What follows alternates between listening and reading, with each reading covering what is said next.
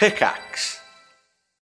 When you need mealtime inspiration, it's worth shopping Kroger, where you'll find over 30,000 mouth-watering choices that excite your inner foodie. And no matter what tasty choice you make, you'll enjoy our everyday low prices, plus extra ways to save, like digital coupons worth over $600 each week. You can also save up to $1 off per gallon at the pump with fuel points. More savings and more inspiring flavors make shopping Kroger worth it every time. Kroger, fresh for everyone. Fuel restrictions apply.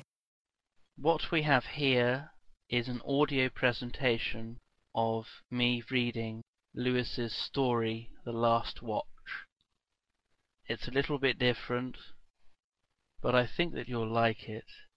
It's not supposed to be funny, per se. It's just supposed to be unadulterated entertainment and escapism.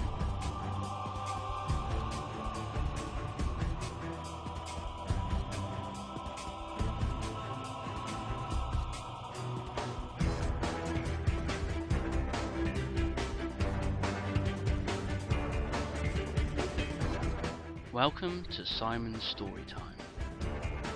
The Last Watch, an original short story by Zephos, as read by Honeydew, which is me. I'm Simon. Hi.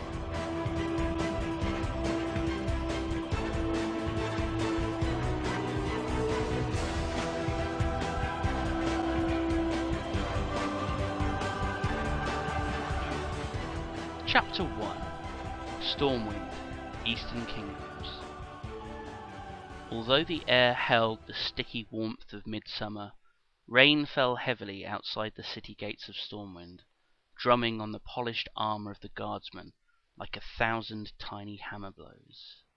Squinting through the rain, the soldiers watched the black-clad figure continue his unnaturally steady stride towards the gates, and nervously flex their fingers around sword hilts.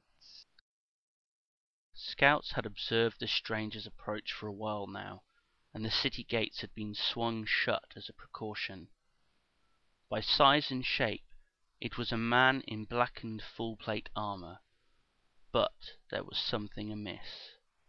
Strapped to his arm was a rectangular shield so large and thick that it could have been cannibalized from a siege engine.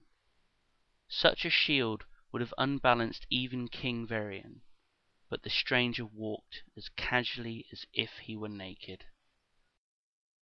A mounted soldier wearing rain-slickened silver mail barked commands at the guards on the wall, then pulled down her visor and spurred swiftly out from the gates. She pulled up the charger 20 yards from the stranger, drew her sword with a thin ringing sound that echoed off the great stone walls. "Stop!" she commanded, "or I'll stop you." The man continued his steady pace. As the rainwater splashed and rolled over his dark armor, it slowly turned crimson, leaving his footprint stained blood red in his wake. Like his armor, the shield was also blackened, but there were dents and scratches that hinted at a different color underneath, white etched with blue. The mounted soldier grinned wickedly, as if she had been hoping for the stranger to disobey her, and was suddenly flanked by several other guardsmen, their swords and notched arrows pointing at the man. If he were aware of the threat, he showed no sign, continuing his steady pace. Then, just as the horseman opened her mouth to command the attack, the man dropped to one knee and bowed his helm. He then raised a blackened gauntlet into the air, holding a silk tabard that was stained, frayed, and rain-soaked. The horseman failed to stifle a gasp as she recognized the symbol on the tabard, a large blue key. The color had almost faded now. It was almost as grey as the miserable sky above them, but the symbol was unmistakable, and she knew what it meant. "By the light, what news?" she shouted, jumping down from the horse and grabbing at the man's shoulders. Brown-black flakes came away on her wet fingers, and she was dimly aware that the black coating was charred blood. "What news?" she pressed again, but the anxiety in her voice betrayed that she already knew the answer. "What news of Gilneas?" The stranger lifted his head, and the woman flinched back in sudden horror. Through his visor she could see that his eyes burned brightly with the terrible blue flames of the Lich King's power. "Gilneas is lost," said the Death Knight, in a voice that shook her to her bones.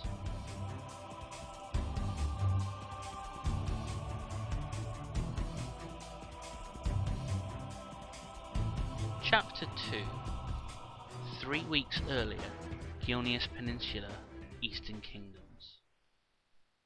The sparkling city of Gilneas rested on the tip of a mountainous peninsula that stretched into the sea, a jewel held aloft on a Titan's finger. A fall from the glittering city walls was a long one, as many would-be invaders had found before being torn apart on the sharp-edged rocks below. A pair of enormous steel gates on the northeast side were the only entrance to the city, and had once opened onto fertile highlands that gently sloped towards the forest of Silverpine. But for almost 10 years the gates had been magically sealed, and the once verdant lands of Gilneas had turned a bruised purple-brown, blighted by the tendrils of necromancy and plague. An army of undead pushed at the line of soldiers on the northeast wall, a swarm of rotting flesh and bone that was barely held back by a thin string of steel. The soldiers, breathing heavily and sodden with the gore of battle, were a barrier of whirling death that flashed in the summer sunlight, slicing and shredding through the hellish army that assaulted them. At first the reanimated horrors had been recognizable. Milky-eyed Gilnean farmers tearing out their fingernails to scale the city walls with frenzied unholy strength. Those early attacks were easy to repel, but the tide of undead rolled in unceasing waves. Week by week putrid remains piled against the walls, and red-robed necromancers would spray black and green lightning from their bony hands, raising new abominations to send back into the fray. Over 10 years of siege, the stinking pile of dead had compacted into a ramp as high as the city walls, and the undead came in greater numbers than ever before. A cry went up from the soldiers on the wall as 2 enormous flesh giants began climbing the slope. One giant carried an ancient steel-framed cart, and the other wore a strange patchwork of cannibalized human breastplates. Some of the patches still bore the ruined banners of long-dead human kingdoms, reminding the men on the wall of their fate if they failed to repel the attack. The 30 men at the wall reacted with practiced grace, sweeping aside lesser undead with their large shields and stepping back to isolate the giants. But one swordsman hadn't moved quickly enough, allowing the first giant to surge forward and bring down the steel and oak weapon with incredible speed. The man reacted at the last second, lifting his shield over his head and catching the cart with a terrible crack that threw up a cloud of splintered wood and metal. As the dust settled, the other guardsmen lowered their arms and were surprised to see that the soldier was still alive, forced onto one knee, with the flagstone below him cracked by the blow. The giant blinked his single red eye in confusion. Then the man pushed upwards, hard. The cart hit the giant's face with a crunching sound, causing it to stagger wildly. But the soldier was not finished, and he leapt forwards, swinging his blade through the giant's knee with surgical precision. Releasing a terrible scream, the monster fell like a tree, falling backwards and colliding with the other giant. The noise of battle lulled for a moment as the 2 giants half slipped and half fell from the cliff edge, taking a host of minions with them to the distant rocks below. A tall, broad-shouldered guardsman let out a long sigh.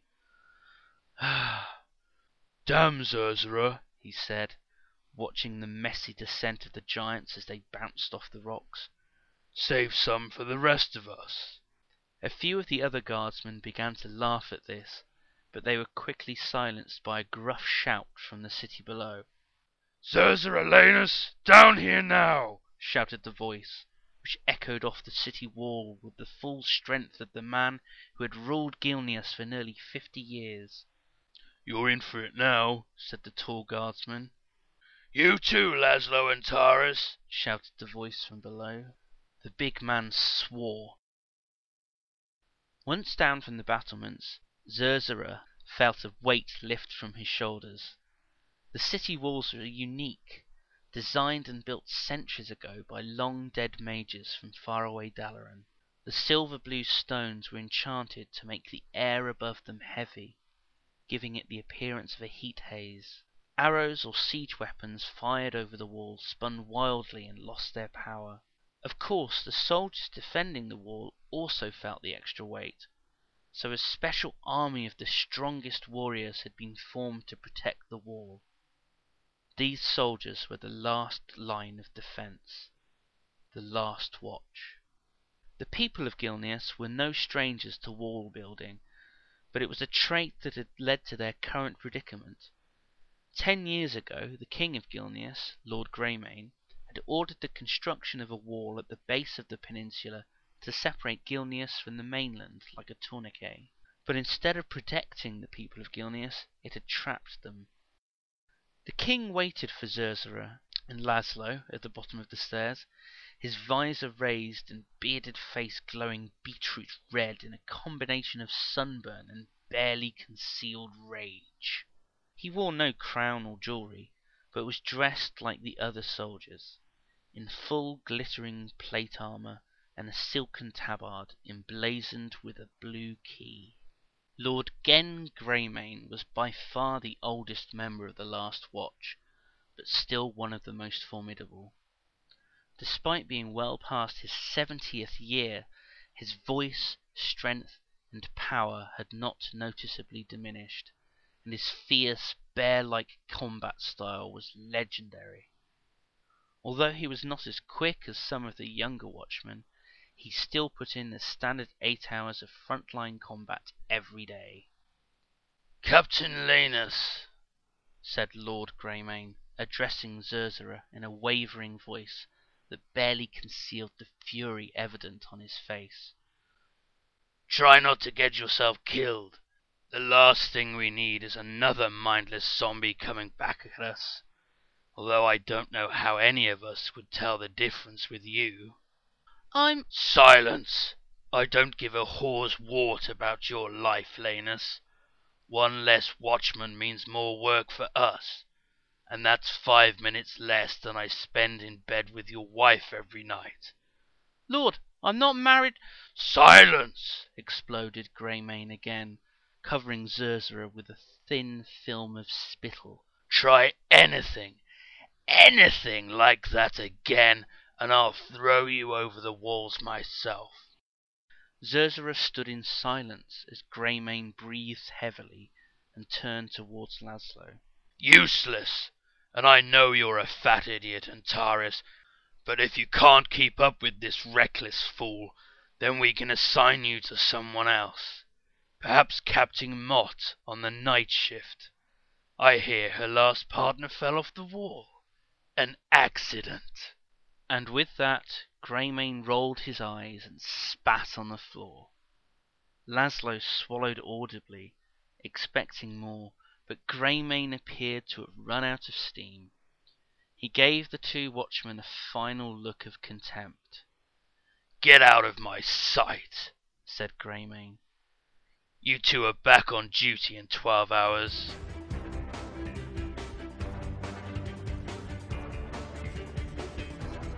Chapter 3. As Zerzura and Laszlo trudged back into the city, the noise and adrenaline of the fight gradually faded. They walked their usual path through the city centre, the late afternoon sun baking the orange flagstones around the great fountains. A few people were visible, busily carrying boxes loaded with tools, supplies, or weapons. Every square inch of green land in the city had been converted to farmland, and even Zerzura had a small collection of vegetable plants that he tended on his balcony during his short breaks from the wall. He stopped at a large fountain, pulled off his helm, and leaned over to examine his reflection in the clear sparkling water. His sweat-soaked brown hair hung lankly down over sunken brown eyes and grey cheeks. Blood had found its way through his visor and was smeared over his nose and cheeks like a troll tattoo. "Looking good," said Laszlo. Zerzura turned. His friend had removed his plate boots and was standing in a nearby fountain, his filthy armour slowly staining the swirling water that lapped around his knees. The day's battle had turned them into ghouls, covered from helm to toe with sticky red and green goo. The problem was the skeletons, Zerzura thought. Venom, vomit, blood, guts and brains were washed away easily, but smashed bones threw up clouds of choking dust. Like flour and water, the combination made a sticky paste that stuck to armour like glue. "Well, my wife will be delighted I'm home early," Laszlo said with a wry smile. "Pasco's later?" Zerzura nodded, and Laszlo walked away, leaving wet footprints that soon dried on the hot flagstones. In a quick movement, Zerzura unhooked his shield and let it fall into the fountain. The rest of his armour followed, and soon he was only wearing the brown, wax-covered leathers that allowed the intricately moulded plates to move smoothly across one another. The rest of the world knew Gilneas for its wonderful fountains, Zerzura thought, but the true reason for its success was the forges. Zerzura knew the legends, how when Gilneas was young, men had flocked to the mountain peninsula chasing gold, silver, and gemstones, and how they had dug too deep in their furious greed, hitting reservoirs of icy water and the choking, foul-smelling gas. But it was not the end for Gilneas, and enterprising young engineers built pipes to channel the water and gas away from the riches. The result was a unique kingdom, a wealthy city balanced precariously on the edge of a mountain. Those first pipes eventually became a great network. Copper rods were sunk into the ground, and thick piping spread gas through the city, feeding tall lanterns that were lit in the evenings to bathe the city in a warm light. During the day, the gas was diverted instead to great forges, where it would produce such enormous heat that Gilnean smiths could experiment with metals and ores that were previously impossible to melt together. Before long, Gilnean plate was famed for its lightweight strength, and was demanded across the world. Zerzura finished cleaning his armour, and watched as a nearby soldier started her routine of doing the same. After a minute, he left his armour pieces on the edge of the fountain to dry, and walked barefoot through the city along one of the large canals. A shabby boat-like building that bobbed and tilted on the canal grew closer as he walked. Above the door was a wildly swinging sign that read, "Pasco's Tavern." The sun had started to dip below the horizon as he pushed inside. The busy crowd finally drowned out the noise from the battle at the wall, and Zerzura headed for the long wooden bar. "Good evening, son," said the barman, in a rounded accent that marked him as a Kultiran. "What'll it be?" Zerzura had heard this question from Hector 1,000 times, but his answer was always the same. "I'll have whatever he's having," he replied, pointing a rust-stained thumb towards the skeleton sitting at the end of the bar. The joke was nearly 10 years old, but the barman still laughed, his sagging cheeks wobbling as he bent to withdraw an ancient-looking bottle from under the bar. "You're going to like this, boy," he said, holding the bottle up to the sunset and blowing a cloud of dust from the faded label. Through the dancing particles in the air, Zerzura could make out a pinkish liquid in the bottle, and sighed. Gracaron's teeth! Not more of that damned beetroot wine you cooked up last year. My piss was bright red for a week. I thought I caught the damned plague. Hector laughed properly this time, wheezing slightly in his mirth. No, no, it's your lucky day, he managed. Well, Lord Greymane's lucky day. It's his birthday, see? And he's cracked open a few crates on what's left in the palace's cellars. Zerzura raised a sceptical eyebrow. Really? What is it? It's 10 silver, that's what. You sneaky bastard, said Zerzura, throwing a few coins onto the countertop, then snatching up the bottle and plunging back into the noisy crowd. He spotted Laszlo quickly. The big man was sitting at their usual table in the back, scratching at his thick beard with a ragged deck of cards. He turned as Zerzura approached, then waved, at the same time dislodging one of the cards he was holding. The big man moved with startling speed, but the card had slipped through the floorboards before Laszlo could grab it. He swore as it was snatched up and carried away by the fast-flowing water underneath. Pasco's had been built by a shrewd Culteran whose real name was lost in the mists of time, but it was known to every Gilnean as the lonely skeleton sitting at the bar. Some said that Pasco had been a sailor all of his life and felt at home on the rolling water, but Zerzura had heard it differently. Pasco couldn't afford to live anywhere, so decided to float a wooden bar across one of the fast-moving canals. After a couple of failed designs that were whisked off the cliffs by the treacherous current, Pasco completed the current design, a creaking monstrosity that half straddled and half floated on the canal. But that was a long time ago. Buildings had risen and fallen in Gilneas, and Pasco's was now one of the oldest buildings in the city. Since the siege began 10 years ago, people had started to joke that the day Pasco's fell into the ocean would be the day that the walls of Gilneas were finally broken. Zerzura watched Laszlo's card float down the canal and disappear out of sight as it dropped over the edge. Which one was that? 3 of portals, I think. Laszlo pouted, then reached over to grab the bottle from Zerzura's hands and squint at the label. Although there was a full moon, it was getting dark at the bar, and Zerzura wondered why the city's gas lanterns had not been turned on. What's this stuff? He said. Bloody beetroot wine, replied Zerzura, elbowing round to the other side of the table.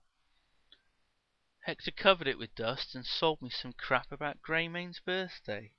You? Laszlo gestured at the 2 thick metal mugs on the table. Surprisingly nice pint of Rumsey, he said with a smile. One for you too, although I'm tempted to keep it for myself since you've come up short again. Zerzura grinned and reached for the frothy pot in front of him. Hector enforced Lord Greymane's 1 drink rule well enough, but he was usually more generous than most barkeeps in the town. Even so, the 10-year siege had not been kind to the city's supply of alcohol. Fresh sparkling water was plentiful, of course, bubbling up from the great fountains and guided out of the city by the 3 great canals, but it did little to wash away the day's mental scars. Men coming down from the wharf were grateful for anything that Hector could provide, but Zerzura thought the barman was sometimes enjoyed it too much. Ordering at Pasco's was random choice. You were just as likely to get a tankard of fine ale as a smoking glass of bitter green liquid that tasted like rancid spinach. He's got a streak of goblin blood in him, I tell you, nodded Laszlo, and began telling the story of when Hector made him carry some heavy wooden casks down to the underground chamber that was also a makeshift brewery. Zerzura had heard the story before, but it was a good one, and it certainly beat talking about what they had been doing for the past 8 hours. Today, Laszlo made Hector's brewery sound like a lost goblin workshop, with mysterious wooden levers and handles covering the walls, and the floor piled high with bubbling stills and strange vats of rainbow fluids. Zerzura put the metal mug down with a thump and released a deep, satisfied breath. As he did so, he noticed they were not alone at the small table. A woman and a troll had seated themselves opposite, and were watching him carefully. Zerzura recognized the woman, but he was not sure if she had shared his bed. No, he decided, she was attractive enough for him to have remembered. He also recognized the troll, but it was difficult not to. In a city of less than 1,000 people, an orange-skinned troll stood out, particularly since he was nearly 7 feet tall and sporting 2 bronzed tusks that jutted from his jaws like daggers. "Are these the ones?" the woman whispered to the troll. The troll didn't answer, instead keeping his eyes fixed on Zerzura. "Evening," said Laszlo, banging his ragged deck of cards on the table. "Fancy a game? Maybe tell your future?" Laszlo had borrowed the opening line from Zerzura, who had used it with great success in the past. Many times he had correctly predicted that the woman in question would wake up in his bed the following morning. This time, however, the woman snapped her head around to scowl at Laszlo. "Not with those, oaf," she spat. "Half of them are missing, and several are bar mats that you've drawn numbers on." Huge muscles tensed under Laszlo's shirt, and he stuck out his bottom lip in a mocking, sad face. "I don't need cards to tell the future. I see very clear that you'll soon be having a long swim in the ocean." The woman looked in the direction that Laszlo had indicated, then gripped the wooden handrail suddenly. The table was one of the backmost in Pasco's, overlooking the canal, so that if the place did come loose, there was no way out before it plummeted over the edge. Zerzura clapped Laszlo on the shoulder and laughed. He had seen his friend dangle people off the backs of Pasco's for much less. "A good deck of cards is hard to find these days, friend," said Zerzura soothingly. "What do you want?" The woman looked at the troll, and when he still didn't respond, she elbowed him in the ribs. The troll blinked, seeming to wake from a trance, and then withdrew several rounded bones from a cloth pouch. Zerzura recognized them as knuckle bones, although they were far bigger and darker than the sheep's bones he had played with as a child. Dragon bones, maybe? Laszlo gave a grunt, unimpressed. "There's no skill in—" The troll made a hissing noise that silenced Laszlo, and then threw the bones across the table. They scattered and twisted as their various rounded and pointed edges made them bounce wildly. The bones skidded to a halt around the table, but in the dim light a smaller bone darted off the edge. Laszlo jerked to catch it, but it had already slipped through the floorboards. Zerzura watched Laszlo roll his eyes, but the troll and the woman hadn't noticed. They were instead transfixed by the bones on the table. While most were still the dull black color, 2 of the bones were burning from inside with a bright red glow. Above the glowing bones floated 2 wavering symbols, a yawning skull and a flickering fire. The troll scooped the pale bones back into his bag, and then pushed the 2 lit bones into the woman's hand, where they darkened again. She threw them onto the table, and they lit up in the same way. Red skull, red fire. "We die and are forgotten," she said, her pounding heartbeat obvious in her unsteady voice. The troll ignored her and pushed the bones towards Zerzura. "Roll," the woman instructed. "Why?" "Just roll." "Will you tell me your name if I roll?" The woman frowned at him, then her face softened. "Camisard," she said. "Roll." Zerzura rolled the bones, which felt warm and heavy in his hands. They twisted for a moment in mid-air as if pulled on strings, before falling to the table. One of the runes had changed color, and now glowed with an eerie blue light. Zerzura recognized that color. He had seen it in the eyes of countless undead before cutting them down. The glowing symbols had changed too. The blue rune showed the image of a sword. The red rune showed the image of a shield. The Troll frowned, then gathered the bones back together and pushed them towards Laszlo.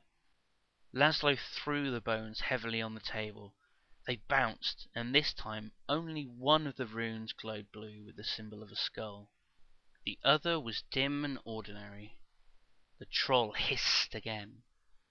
"No green runes, but it will have to do, right?" said the woman. She reached into an inside pocket and withdrew a large rolled up parchment, creased and worn at the edges. After a moment of hesitation, she held it out towards Zerzura. "Guard this with your life. It's enchanted with directions that can help you find the Gilnean fleet. We need you to take it to someone that can help. One of the kingdoms, if there are any left." Zerzura absorbed this in silence, and Camisard continued in a hushed tone. "We aren't hopeful about Lordaeron or Dalaran, and we know Kilturas is gone, but there's a good chance that Stormwind or the dwarves of Ironforge still survive. If not, the goblins at the Undermine might be able to help you." Zerzura knew what had happened. Everyone did. But it had seemed so long ago. 10 years had passed since the undead ripped through Gilneas. At that time, the great Kilturan fleet had arrived at the lowland harbour, loaded with refugees and stories of how their island home had been lost. Greymane made a decision. The remaining Gilnean brigades and non-essential civilians would evacuate. With a reduced population, the city could last indefinitely, so long as the walls held. Tens of thousands had boarded the boats, leaving only the last watch and a mixture of aging civilians to guard the city. "Why me?" said Zerzura. "Because according to the runes, you might not die tomorrow." "Might not?" "Well," said Camisard, "red means ending, but the skulls really do mean death. You're the first one in the city we found that didn't roll a skull." Zerzura glanced at Laszlo, who puffed out his cheeks and shrugged. "So what do the sword and shield mean?" "There are many meanings," said the woman, crossing her arms across her chest. "Some good, some bad. The shield can be sacrifice or cowardice. The sword can be bravery or recklessness." "But you're sure the skull is death, right?" said Laszlo. Camisade nodded. "Excellent," said Laszlo sarcastically. "Well, I don't have any plans to die tomorrow, but I'd like another drink." The big man reached into his pocket and threw a silver coin to the Troll, who caught it. "Go and get me one," he said, then reached for the beetroot wine and took a long swig. "Damn it, Zerzura, this isn't beetroot wine. It's bloody strawberry liqueur."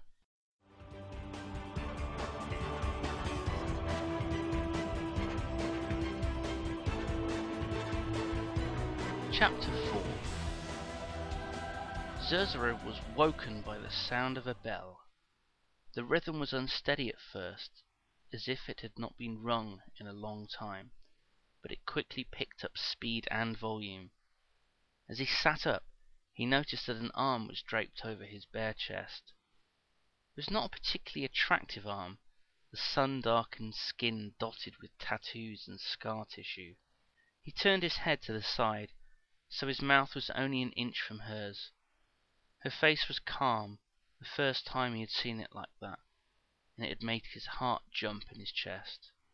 He felt her sleepy breathing on his lips, and he could smell her sweat mixed with a lingering strawberry flavour. A feeling of tranquillity had settled over him. He wished that the moment could last forever. Then Zerzura realized what the bells meant. The undead had broken through the walls. As if sensing his quickened heartbeat, Camisade opened her eyes.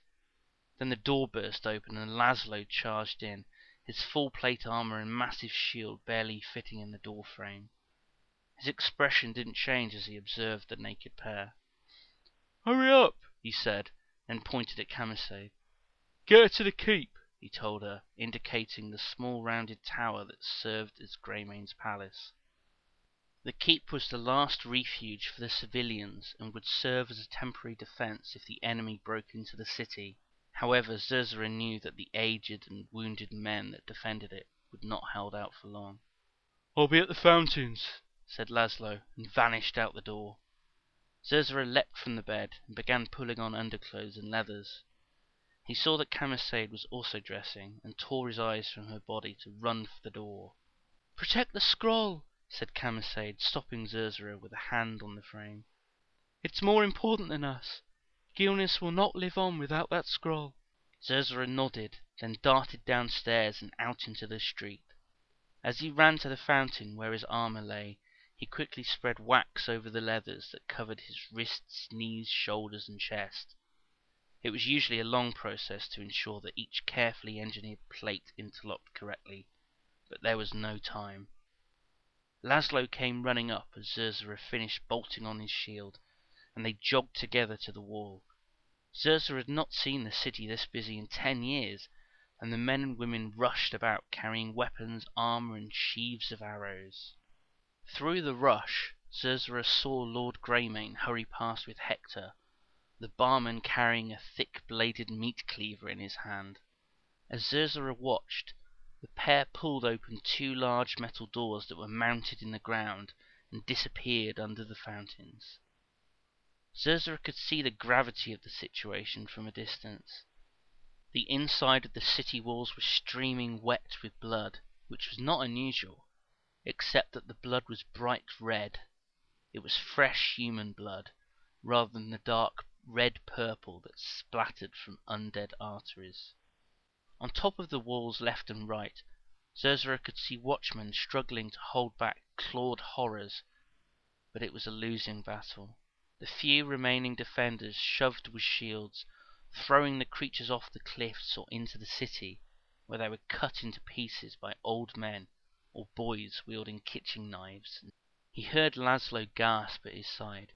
A tall man was standing in the middle of the wall, looking over the city, a huge glowing blue sword hanging at his side. The figure was swathed in elaborate blue-black plate, heavily embellished with runes and symbols. As Zerzura watched, the man pulled off his helm, releasing long white hair that fell to his shoulders. A gust of wind blew the hair from his face, revealing striking features: a large nose and high cheekbones, grey pale skin, eyes that burned from within, that same accursed blue that Zerzura saw every night in his dreams. Around the white-haired man's feet were crumpled corpses, their bright armor slick with blood. Zerzura recognized each of the dead, and tightness gripped his chest, a growing feeling of fury mixed with fear. As they joined the 30 or 40 other watchmen defending the hastily constructed barricade underneath the walls, the undead horde suddenly drew back, accompanied by a silence that quickly settled over the troops. It was the first time the watchmen had seen the commander of the enemy that assaulted them in 10 years, and he had already broken through the wall, something that had never been achieved in the history of Gilneas. A crisp, rasping voice rang out from the Gilnean lines, and Zerzura turned to see Lord Greymane standing in front of the troops, his silver armor with the symbol of the blue key glimmering brightly in the morning sun. "I am Genn Greymane, Lord of Gilneas." The blue figure did not reply, so Greymane spoke again, his voice commanding and confident. "For 10 years you tried. You will never take the jewel of—" The man with the blue sword suddenly laughed. A long, chilling laugh that reverberated across the walls and into the city, cutting off Greymane's words. When he had finished, he spoke in a slow voice that was tainted with madness, a voice that made the minds of the soldiers itch. "I don't want your pathetic city." There was silence for a moment. Zerzura wondered whether Greymane could order the watchman to retake the wall. After all, the men who had been up there had probably been exhausted. A hard push with fresh men might be successful. "I met you once, Genn Greymane," said the white-haired figure. "I doubt if you remember. It was the day you told my father of the wall you were building. The wall that bears your name." Greymane's ancient brow wrinkled. "Prince Arthas? Ah," the man breathed slowly. "So you do remember. Do you also recall telling us how your people would hide like cowards and cockroaches, leaving us to face the forces of darkness alone?" "So you want revenge, runt?" said Greymane. "You are as worthless as your father, a fool who is unable to see when he should back down." "Not revenge," said Arthas, before sweeping his arm across the city in front of him. "I came here once. My father told me you were strong, a powerful ally. If only you cared for anyone but yourselves. I am glad that I didn't have to convince you. I now possess the means to take your strength for myself." Greymane hesitated before replying. "What do you want?" "You still do not know? Why do you think the siege has lasted 10 years, old coward?" said Arthas, although he did not wait for an answer. "I could have taken Gilneas on the first day if I had wanted." Greymane didn't reply. "It was difficult to judge at first," Arthas went on, "but I made it into a fine art, planning attacks that were strong enough to challenge your men, but keep them scared and sharp, ensuring that there is always pressure, always a constant threat, strong enough to weed out the weak, the lazy, and the unlucky." Greymane still didn't reply. His teeth were gritted in anger, but some of the colour had drained from his face. For the first time, Zerzura thought that he looked old. Arthas raised his sword in a slow arc to point at the sky. It seemed to be made from blue glass, and a roiling smoke began to spin outwards from the blade, flickering and flashing. Zerzura's mind spun as memories of near death cascaded through his mind. A ghoul claw slitting open his eyelid and cheek, Laszlo's hand catching him as he fell from the walls, an enormous flesh giant bearing down on him. The crumpled bodies around Arthas began to twitch and shake, then slowly rise from the ground, jerking like puppets. Cracking noises could be heard as broken bones snapped back into place behind metal plates and torn skin sealed shut. Zerzura looked in horror at the blood-soaked soldiers with their glowing blue eyes. "Do you know the true value of a soldier in the last watch, old coward?" said Arthas, his voice slow and mocking. "Do you really? These soldiers are the finest weapons on Azeroth. Is there any army in the world with training, skill, or equipment that matches these men and women?" Greymane's face was pale. "Yes, my Death Knights are mighty, ever-loyal legions of the finest men and women to grace the battlefields of Azeroth," Arthas continued. "but true strength is scarce. Most people are unremarkable in life, which makes them unremarkable in death. Even an eternity of training cannot make them strong. You cannot make fine blades with cheap metal."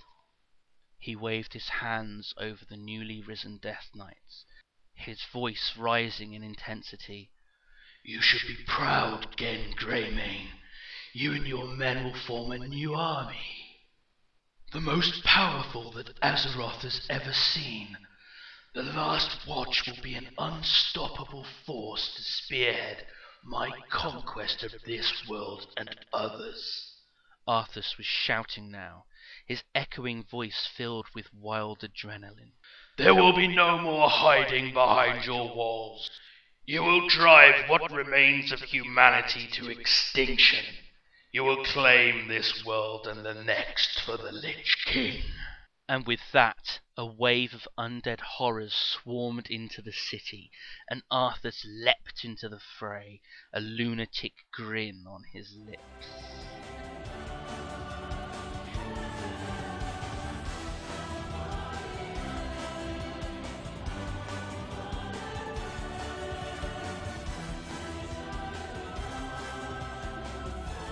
Chapter 5. Without the dampening field of the wall, Zerzura was faster than usual, and his sword blurred and flickered through the air. Fighting his fellow watchmen was hard. They deftly blocked and dodged, then struck back with startling speed.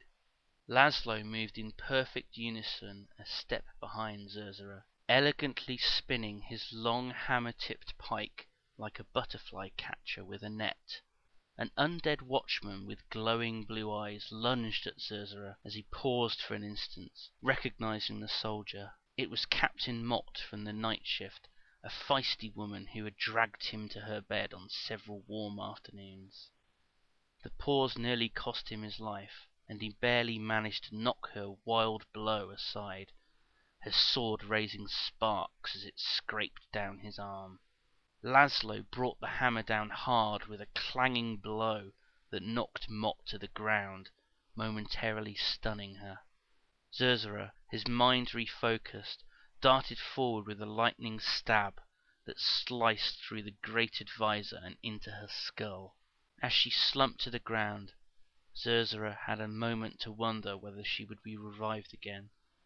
Would she continue to die over and over in service for the rest of eternity? Would he and Laszlo share the same fate if they failed to repel the attack? The onslaught resumed as a patchworked pink and green abomination bared down at Zerzura, swinging a large metal axe.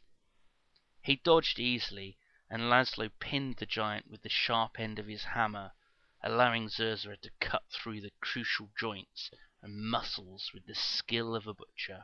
He spared a glance to his right to see Greymane battling with Arthas. The white-haired prince was raining blows on Greymane, who blocked and dodged with the skill of a man 50 years younger. But watchmen were falling all around, pierced through weak points in their armor by sharpened metal or bone. Where they fell, tendrils of black and green smoke encircled them, and they rose again, surging back into the fray with rejuvenated vigor to assault their friends and lovers. Zerzura could see that the barricade was not going to hold, and a feeling of dread washed over him. Lanus! Over here! It was Greymane's voice, and Zerzura backed out of the lines to see the Lord of Gilneas panting heavily, bent over, holding his knees. Arthas had fallen back behind the lines of undead, a dent clearly visible in his helm. I only gave him a gentle tap. You need to go and find Hector. Tell him to be ready. I'll finish off this idiot child. Zerzura paused, but Laszlo pushed him from behind. Go, before you give the old man anything else to worry about. Zerzura nodded at his friend and ran towards the city. It only took a couple of minutes to reach Pasco's. The canal was running much lower than usual, which made the tavern strangely twisted as it floated on the water. Occasionally, when the water was very high, Pasco's would flood, and the patrons waded in ankle-deep water. Zerzura smiled. These were the times when Hector would offer his wet-footers, half-price drinks, partly to try out some of his latest concoctions, but partly as a bid to weigh the tavern down, to prevent it from taking flight down the canal. Hector was searching through cupboards beneath the bar when Zerzura entered, and he sighed with relief as he recognized his friend. Lord Greymane sent me. You have to be ready. What do you have planned?" "Ahar!" said Hector, lifting a large key from under the bar, made from an ancient-looking blue metal. It bore a striking similarity to the key that was the symbol of the last watch. "I knew it was here somewhere. Quick, we must—" Hector's words were cut short by a blade that sprouted from his chest, soon joined by blood that soaked into his jerkin and shirt. The blade withdrew, and Hector fell to the ground, revealing the skeleton of Pascoe behind him, brandishing a blooded carving knife. The skeleton's eye sockets burned with a wild blue fire, and it leapt towards Zerzura, but he reacted quickly, kicking the skeleton in the ribs to send him skidding backwards to crash through tables and chairs. Zerzura tapped the unmoving skeleton with his foot, and then walked back around to Hector.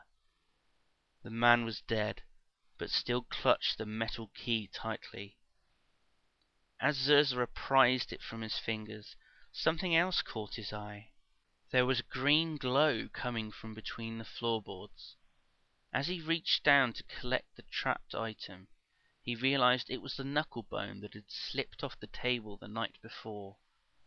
As he lifted it up, he realized it was showing a symbol, an unmistakable bright green outline of a ship. A feeling of relief washed over him. The green rune, was he going to make it after all? He hurried out of the tavern, a new confidence filling him, and he ran straight into Laszlo. His friend was soaked in blood, and his eyes glowed a terrible blue. Before Zerzura could react, the big man hammered him with his shield, knocking Zerzura to the ground and flashing the long hammer pike down. Zerzura jerked his neck to the side, avoiding the mighty strike that shattered the flagstone below it. Leaping to his feet, he narrowly dodged two more quick strikes that would have stabbed him under the arm and in the groin. Thoughts flashed through his mind as he faced Laszlo, his heart burning in pain. Would he get the chance to tell Laszlo's wife that her husband was dead? Was Greymane dead too? Was it worth going back? Should he just jump off the city walls and take his chances with the fall? Then he remembered the knuckle bone and understood. Laszlo hadn't rolled a blank rune. He had touched the smaller knuckle bone as it fell. He had rolled the green rune. Laszlo would live. Understanding flowed into Zerzura's mind. He dodged another wild swing from Laszlo and lifted his shield to slam it at his friend. The sharpened top edge caught Laszlo squarely on the nose, breaking it with a loud crunch. Laszlo toppled onto his back, and Zerzura dragged him into Pascoe's and threw him in the storeroom. For good measure, he threw the skeleton in too, and then pulled out the scroll that Camisade had given him and pushed it into Laszlo's pack. Then he swung the door shut, locked it, and sprinted back towards the battle. The fighting had spread into the city now, and those that could defend themselves were doing so with whatever weapons they could find. Screams of the wounded or dying echoed through the crisp morning air. He found Greymane fighting blade for blade with Arthas in front of the great fountain. A small crowd of watchmen still stood with him, fighting at a wall of undead, and Zerzura hacked his way towards his king. The old man had lost his helm and shield, but was still parrying and thrusting defiantly, his face purple with strain and anger. "Lord, I have the key," Zerzura said. "Good boy," said Greymane through gritted teeth. "Now get down there and do it." He realized that Greymane was standing in front of the metal hatch. The old man stuck his jaw out and launched a final attack on Arthas, pushing the prince back and allowing Zerzura to pull the hatch open and slip inside. The smell of gas hit him immediately, reminding him of his task as he climbed into the long chamber. Zerzura was descending into the brewery that Laszlo had talked about, with enormous vats of liquid stretched into the distance, filled with a myriad of bubbling alcoholic beverages. A line of complicated valves and wheels were mounted on the wall to his left, and a loud whistling came from the panel. As he approached, he realized it was a pressure alarm. He understood now why the gas lanterns had not been lit last night, and why the water levels in the canals were so low. Hector and Greymane had turned every valve all the way to the left. The city was a ticking time bomb, just waiting for a trigger. At the end of the row was a glass box that covered a metallic blue keyhole. Zerzura smashed the box, took a deep breath, and turned the key. The explosion blossomed like a rose, sending a tidal wave of flame rolling over the city. The great fountains were, for a moment, grander than ever, before being ripped from the ground and thrown into the sky by gallons of foaming water. Flagstones were torn up as gas lines ruptured, catapulting men, monsters and buildings hundreds of feet into the air. Gilneas would never allow their country to fall into the wrong hands.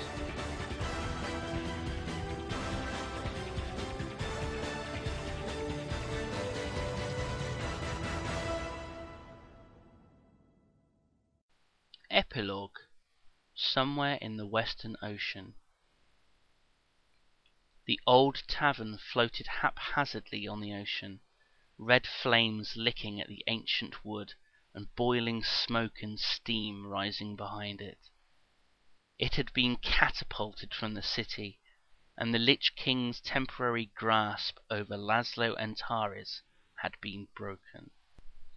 In warm, smoky darkness, Laszlo awoke. "Finally, you're awake," said a rattling voice behind him. Laszlo turned to meet the glowing blue eyes of a skeleton that dimly illuminated the cramped room.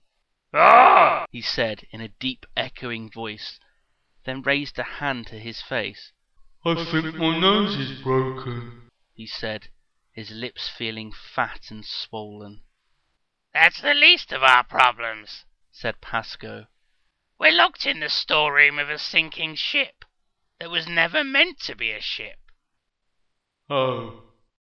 It's also on fire," said Pasco.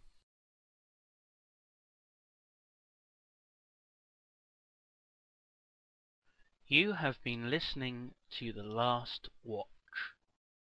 If you would like to read the full text of this audiobook, please visit www.tinyurl.com/thelastwatch. Please leave comments on the YouTube page. There we go. Or Tina Barrett's MySpace. Love the story. Just posted randomly on Tina Barrett's MySpace. She's like, what the fuck? What?